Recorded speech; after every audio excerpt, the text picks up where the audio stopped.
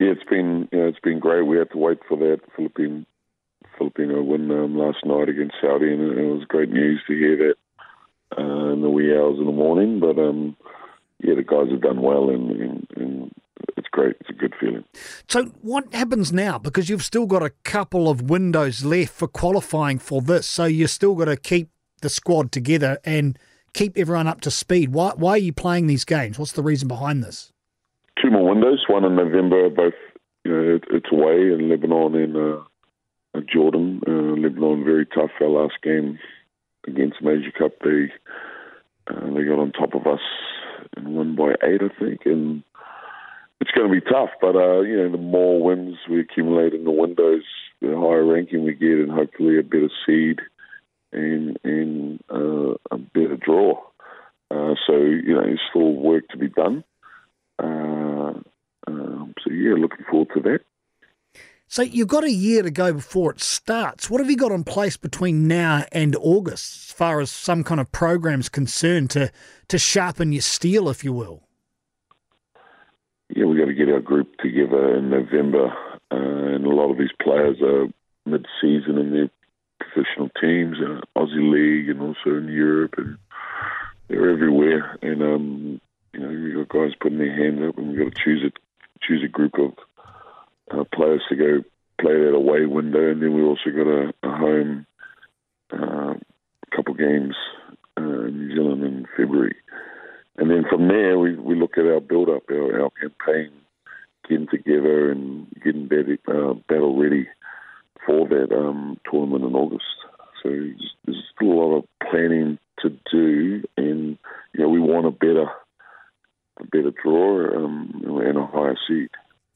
Pero Cameron joins us. He's the coach of the Tall Blacks, qualified for next year's World Cup.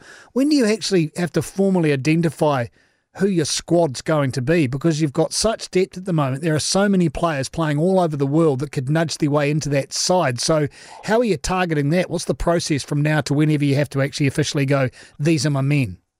Yeah, it's, obviously everybody wants to play on the world stage, and we will have to select a group of 12 or a squad first of probably 15, 16 and go from there.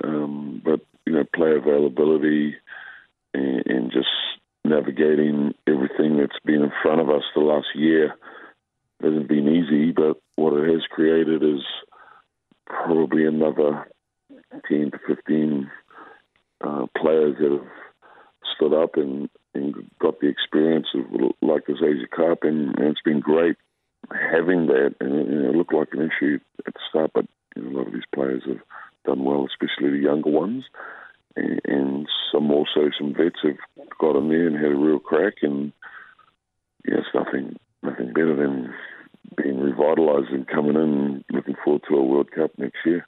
So how many of these players can be, I suppose, inked in, for want of a better phrase, or is it very much open right now leading up to when you have to name that wider squad of 15? How confident should the players be about being selected, taking into account the depth that you guys have created with the Asia Cup and the like?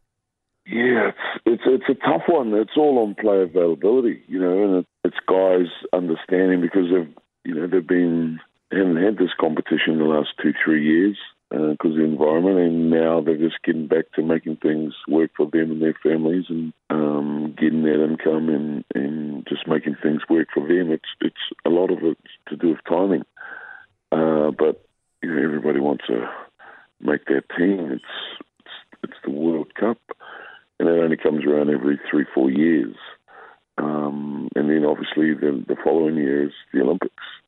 So it's all happening, and it's all been squashed into this last year, and now we're a year away from the World Cup and a further year away from the Olympics. So there's a lot on the table, and everybody has indicated they want to be a part of that group, but they just haven't been able to be a part of everything in this last 2 or 3 windows. How stable does it come as far as the ability to select players the closer you get to the World Cup? Do the windows open up? Are they longer? Are they better? Are you likely to have access to all of the players you need during that time? Yeah, the windows are 2 games, and it's anywhere. It can be anywhere. Like I said, the next one is in Lebanon and Jordan. But, some of these players are not being released, or they're choosing not to go to these tournaments because it's right in the middle of their professional season. And dealing with the rigors of travel is tough for everyone. We just had a 26-hour travel back from Saudi, which was pretty tough to deal with, but the players did a good job, getting that win. It's just, again, it's what's happening. A lot of these players are also in school in the States and in college, so that you're not getting out of that. They won't be released. And we probably had 6 college students in Asia Cup that we hadn't seen or had never worn the black before, and they did a good job. So, only 6 months, a year's time, the growth of those players as well. Young Ben Gold did really well. I was with him this morning when he left for Marquette. We won't see him for a long time. But he's done really well in the last couple of windows. So, there's a lot of players and athletes that have stuck their hand up in the last couple of windows, the Asia Cup, and it's good to see them. It's good to see that them stepping into that space and doing a good job, and it makes things tougher for everybody. But we're putting a plan to them, and they all want to be a part of it. But only 12 can go. And did it add extra special weights to the fact you got on, the fact that you were celebrating 20 years since that outstanding World Cup way back in the day? I almost can't remember back that far. I don't know how you're doing it, Pero. Mate, it was, I can't remember a lot about it. Neither can my kids. So it was pretty funny. But it was also really good catching up with, a lot of those players. Brooke, them, and Rance I haven't seen for a while, and it was a great time, and it was led by Tab and Bennett, and the group we had was awesome, and I was right in the middle of my halftime talk with the team. I had to take care of business first before I went out there, but it was good. It was good to see those guys, Kirk Benny as well, and Boucher and what they've gone on and done now, and today Sean Marks over there in Brooklyn. So it was a great time for us, and I think just remembering that anything's possible. You just got to be committed, and you got to put your hand up, and you got to do what it takes. And when we move together as one group, you can achieve these things. And fourth was great. I wish it was a medal, but that's how it goes.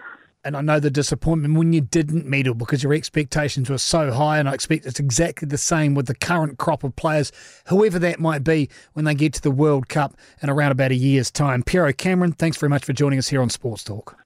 Appreciate you, mate. Cheers.